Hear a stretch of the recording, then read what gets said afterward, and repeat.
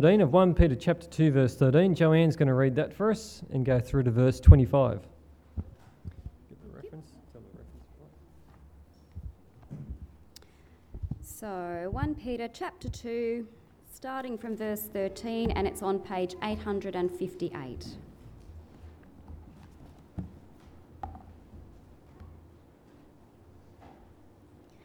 Submit yourselves for the Lord's sake to every authority instituted among men, whether to the king as the supreme authority or to governors who are sent by him to punish those who do wrong and to commend those who do right.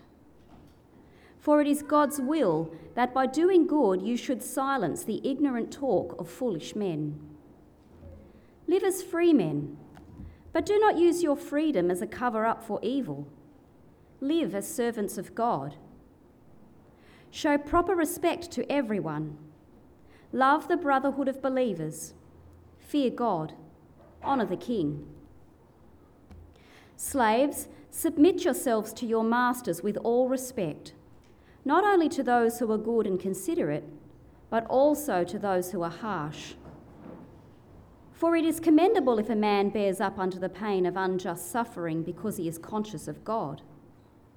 But how is it to your credit if you receive a beating for doing wrong and endure it? But if you suffer for doing good and you endure it, this is commendable before God. To this you were called, because Christ suffered for you, leaving you an example that you should follow in his steps. He committed no sin, and no deceit was found in his mouth. When they hurled their insults at him, he did not retaliate. When he suffered, he made no threats. Instead, he entrusted himself to him who judges justly. He himself bore our sins in his body on the tree, so that we might die to sins and live for righteousness. By his wounds you have been healed. For you were like sheep going astray, but now you have returned to the shepherd and overseer of your souls. Amen.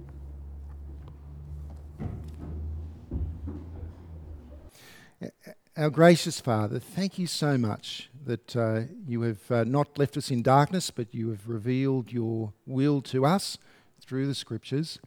And we thank you for your transforming Holy Spirit, and ask that he would not only be informing our minds, but challenging our hearts, that we would be changed as we reflect on your word today. And we ask this in Jesus' name. Amen. Today we're going to talk about authority. And I suggest that we Australians, we've got how would you describe it? A robust attitude towards authority, would you say? Because unlike in some other cultures where there is a greater tendency to obey authority, we're a bit different to that. We're more likely to question and to challenge and even to ignore authority, even more so than in some Western cultures that are a little bit more like us. There is something, I think, which is quite different, quite distinctive about the Australian attitude towards authority. And some say, I'm not a historian, and I'm sure these issues are far more complex than what I understand, but some say that there may be an element of that is rooted in our convict past. So right now we sit on a block of land which actually held a convict women's prison on it. And you've only got to walk 5 minutes down the road to the historical courthouse or to the museum where you can read some of the documents and read some of the accounts and descriptions of the profoundly cruel, despicable punishments which were inflicted on people for relatively minor infringements. And you can see that and people say that has actually influenced. It's permeated. People get upset. They get angry about that. They develop a disdain for authority, and that has permeated our culture and spread throughout our culture down through the decades, along with other influences, of course. To some extent, the Australian attitude towards authority is helpful, because in Australia, our leaders, they need to work a bit harder in order to be respected. Respect isn't just automatically conferred. You have to earn respect. Our politicians are questioned. They are challenged. They are held to account, even publicly, in ways which some people who have come to Australia from other places think this is unbelievable. I can't believe that people would actually speak to and expose the politicians like this. And I think that's good. That's helpful. However, it's not always good, is it? Because this robust attitude towards authority can also be very selfish.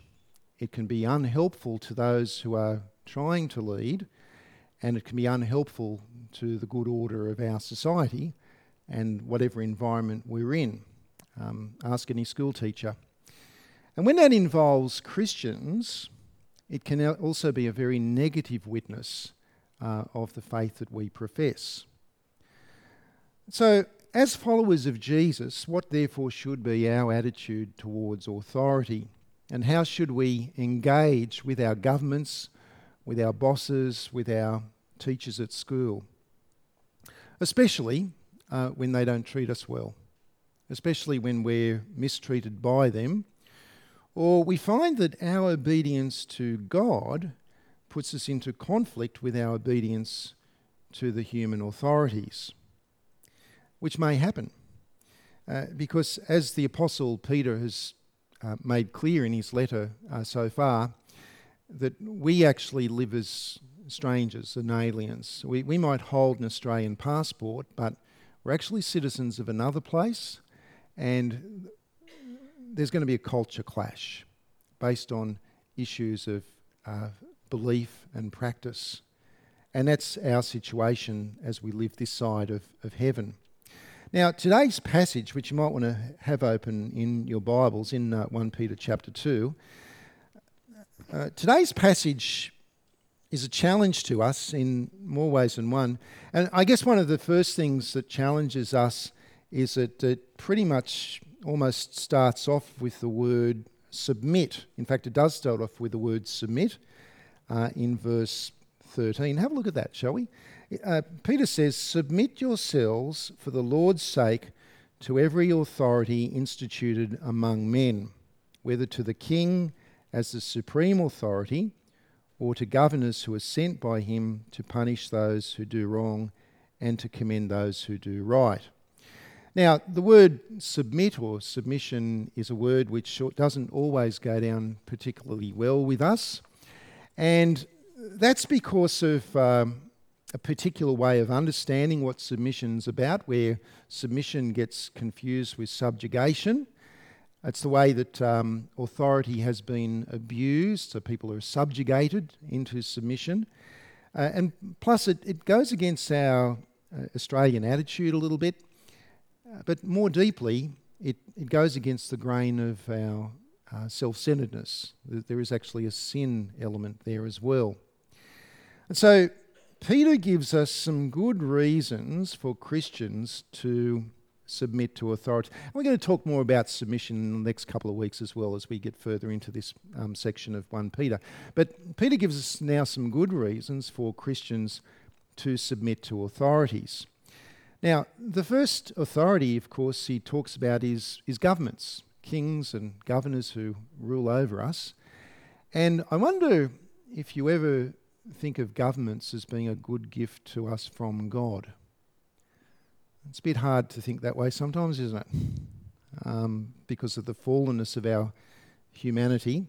But imagine if we had no government.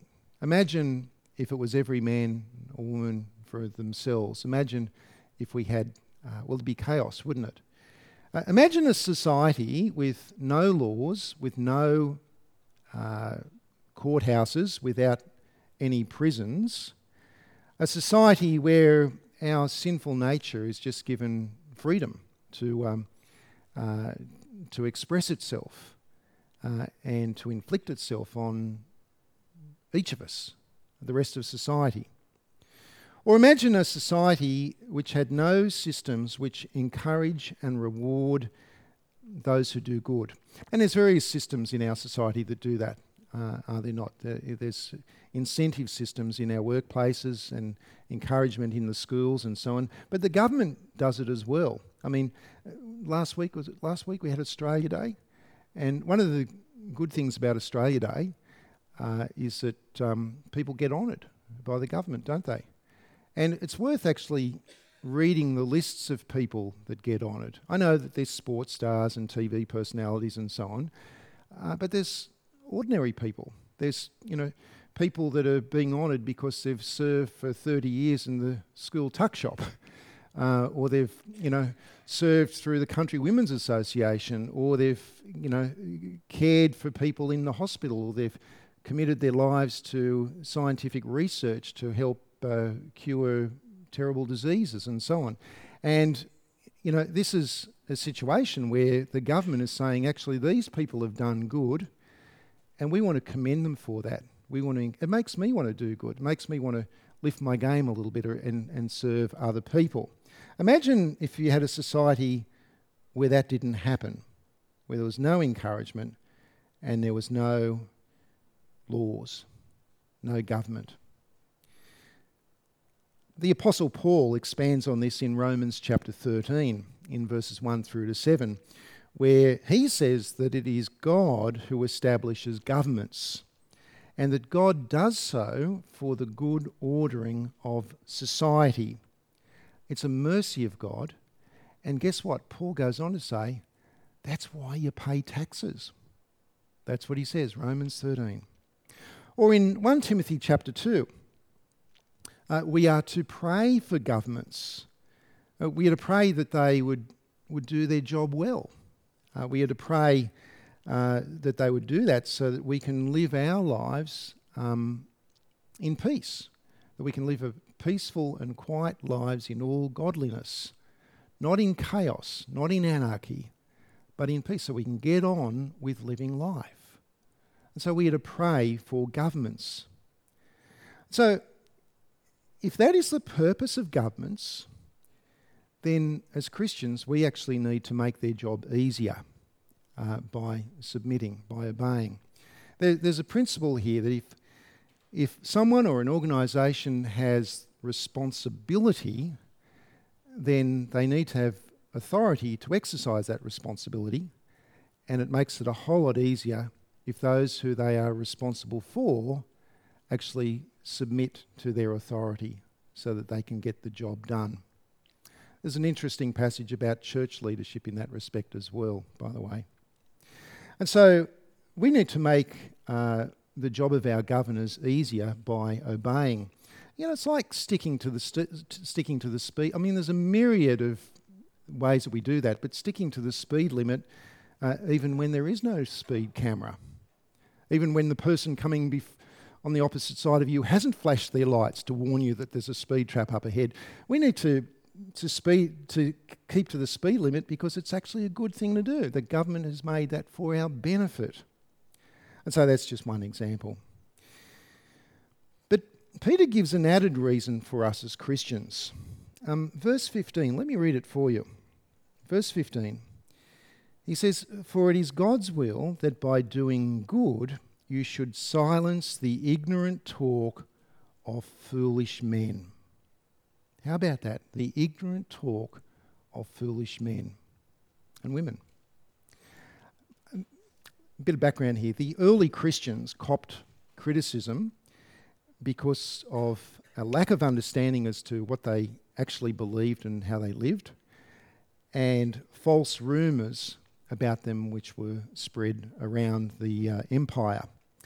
The early Christians were accused for being superstitious, for being depraved, and for being cannibals, because word had gotten around that Christians eat flesh and drink blood. You know where they've got that from. Later on, they were actually accused of worshipping a donkey. When Peter wrote this letter, who was the emperor in Rome? Does anyone remember? It was Nero. You know, not the nicest kind of fella, actually. He, around, I think it was 64 AD, there was a big fire that swept across the city of Rome, and Nero pinned the blame on the Christians because they were a soft target. People would believe it because these Christians, and Nero probably did it himself, but these Christians, they're bad people. They're strange people. They are bad citizens. Of course they would do something like that. Now, how should Christians respond? Well, be holy. In verse 15, Peter says it's actually God's will that we should do good, that we should be good citizens, that we should be great citizens, so as to silence the ignorant talk of foolish men. Now, example of this, James and Leanne Hansen, who are serving God in China, whom we as a church support, they've told us that the communist government in China has a deeply ingrained philosophical opposition to Christianity. But when it comes to Westerners, young Western people teaching English in China, guess what type of Westerners they prefer? They prefer Christians. Because they've observed the character of Christian people, that they respect the culture, they respect the laws, that they don't behave badly, that they're not immoral, and also that they commit themselves for the long term. That is, they value add to the society. And so that kind of, it's incongruous with the authorities' views on what the Christians believe, and it messes with the heads of the authorities, but in the end, the authorities turn a blind eye and they tend to tolerate the beliefs of the Christians because they know that they're actually seeking the good of the society. And that's just an example. When Christians take God's word seriously, we ought to be making a difference. We ought to be great citizens. I don't think that there can be too many. Think about this. Earlier on in the service, when Tim led us in prayer, we prayed for the government, didn't we? I don't know that there'd be too many groups of people who gather together and are taught and do in fact pray for the government and are taught to obey the government. You think of any other groups of people gathering in Australia where you get taught to obey the government? Maybe the Boy Scouts, but actually, and not taught not to just obey from a legalistic point of view, but to obey from the heart. I mean, in Australia, we kind of tend to think it's okay to break the law if everybody else is doing it, or if there's very little chance that you'll actually get caught, you know, like under-the-counter payments, transactions in order to evade tax, or structuring your business and financial arrangements so that you can exploit a tax advantage that was never intended for you, that kind of thing. But we are to obey the law, and not just according to the letter of the law, but from the heart. And the greatest reason for this is what we see in verse 16. Let me read that. In verse 16, Peter says, "Live as free men, but do not use your freedom as a cover-up for evil. Live as servants of God. Show proper respect to everyone. Love the brotherhood of believers," that's fellow Christians. fear God, not in the sense that you're scared stiff of him because he's frightening, but rather because you really do respect and honour him and honour the King. Now, through the gospel, we have been set free. Christ has set us free. Sin is no longer our master. We are now citizens of heaven. But we haven't been set free from one master so that we can just go and live our lives the way that we please. Rather, we have been set free because we've been purchased. We've been purchased by another master who is a very good master. And so therefore, we now serve God. You can't say, well, Christ has saved me so I can live however I want. No, we're actually under a new master now, a much better master. We serve God. And God's will is that we should submit to the worldly leaders. Not because we always admire them. I mean, Nero was the emperor at the time. He was dreadful. But rather, we submit to the worldly leaders because first and foremost, we submit to our Master God. And he instructs us to submit to the worldly leaders. By the way, I don't think that that means, in our context, that we keep our mouths shut and just simply obey. Because unlike the first century, which was totalitarian, we live in a democratic society which actually expects us to engage with government.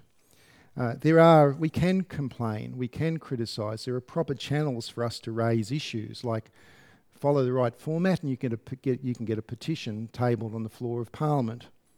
Our governments give us certain rights to get out in the streets and to protest with certain restrictions.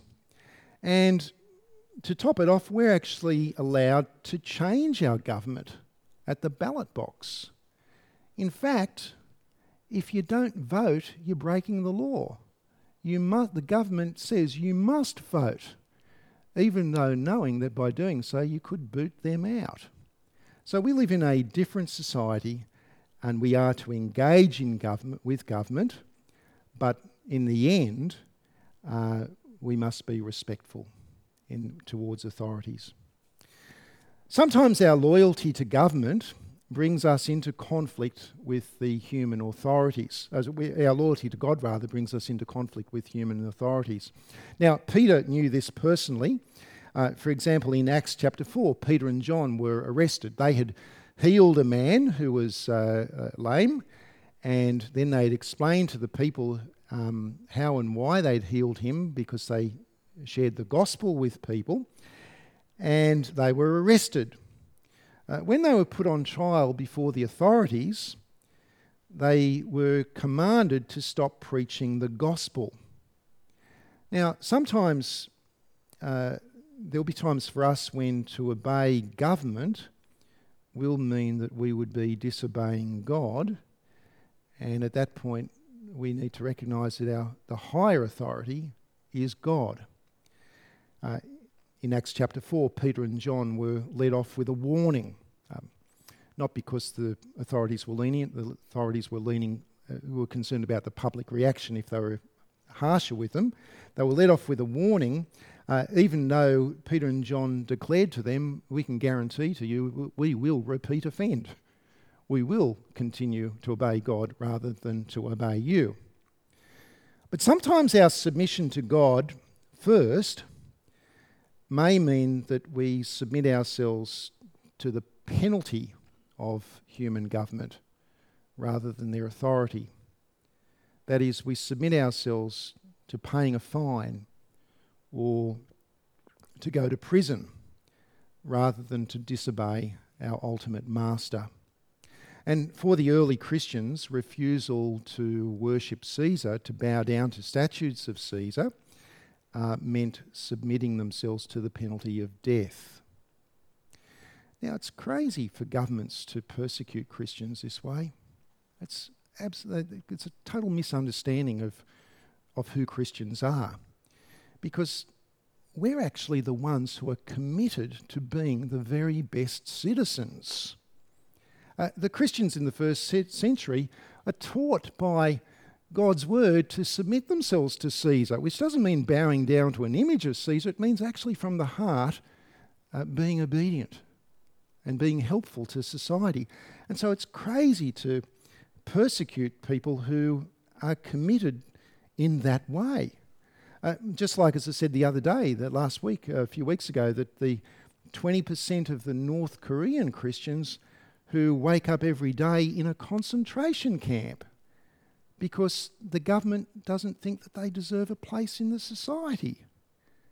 And yet Christians make the very best citizens. Christians actually pray for the well-being of the presidents and the prime ministers and the governors, and we pray for our governments, that God would bless them and that they would do good for the nation. So we got to be good citizens. Now, the second arena of submission to authority is in the workplace. And we see this in verses 18 to 20, which I'll read. Slaves, submit yourselves to your masters with all respect, not only to those who are good and considerate, but also to those who are harsh. For it is commendable if a man bears up under the pain of unjust suffering because he's conscious of God.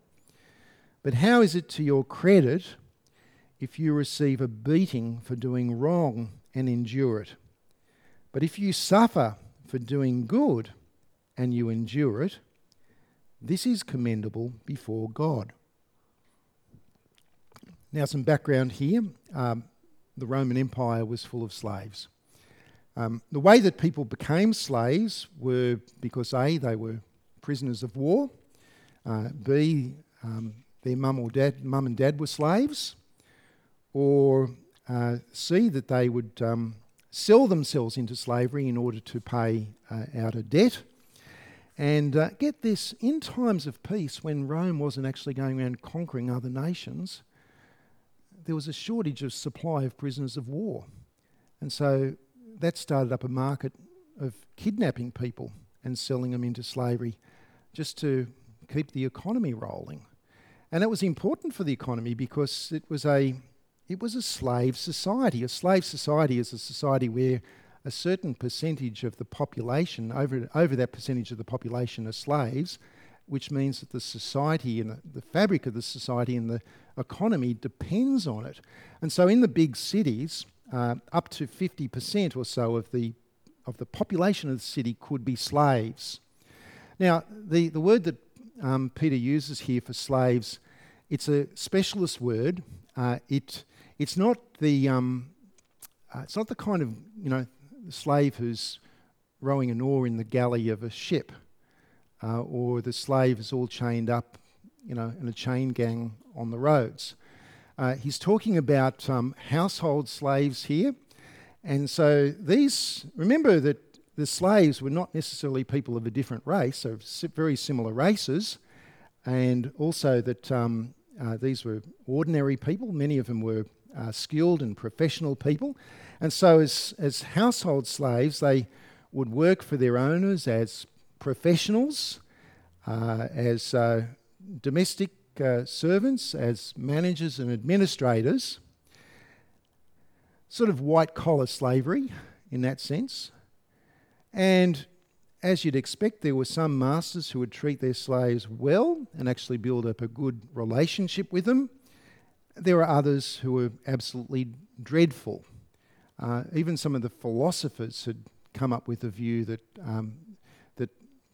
people who are slaves are sort of, in a sense, less than fully human. It's a different category of being. Now, sometimes the apostles and the Bible in general is criticised for urging slaves to submit to their masters rather than to rebel against their masters. However, in passages like in 1 Timothy chapter 1, Paul condemns slave traders. And in 1 Corinthians chapter 7, slaves are encouraged, if you can obtain your freedom, then do so peacefully. But changing the society in that way is not the primary mission of the apostles at that point in time.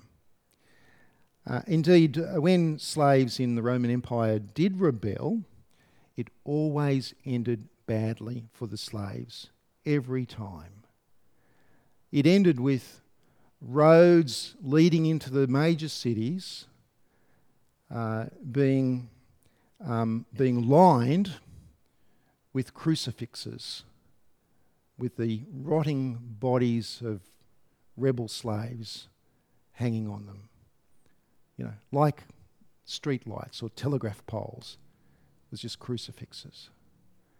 The message is clear: rebel, and this will be you. And indeed, when those rebellions took place, the slaves who didn't rebel copped it, because there was then a clampdown on all slaves.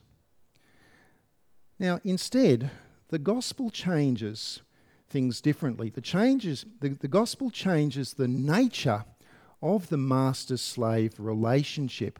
In Ephesians and also in Colossians, Christian masters were commanded to treat their slaves with respect, knowing that the master also has a master in heaven.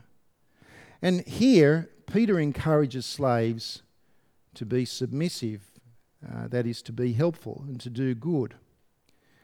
Not just to masters who are good, but also, and this is radical, to those who are harsh. And the reason for this is that ultimately, who is it that we are serving? In verse 18, it is God. Now, it's the same in our workplaces. Like in every sphere of life, we are to honour God in our work, so that regardless of our job or regardless of our status, the faithfulness in which we do our work matters greatly. The work of our hands and the attitude of our heart matters to our true boss, to God. And so whether the eye of our manager is on us or not, and regardless of how worthy our boss may be, we submit. That is, we do the right thing at work because of whom we serve. We fear God, not in that scary sense, but in the sense that we honour Him. And so in verse 20, Peter says that if you cop a beating at work because you did the wrong thing, then that's your problem. But because if you cop a beating at work for doing the right thing, then that's another matter. Because we serve God, there may be times when by doing good, we are going to raise the ire of our boss. Let me explain that. There may be times when we refuse to obey our boss and are punished because to do that which the boss wants would actually not be good. We want to do good.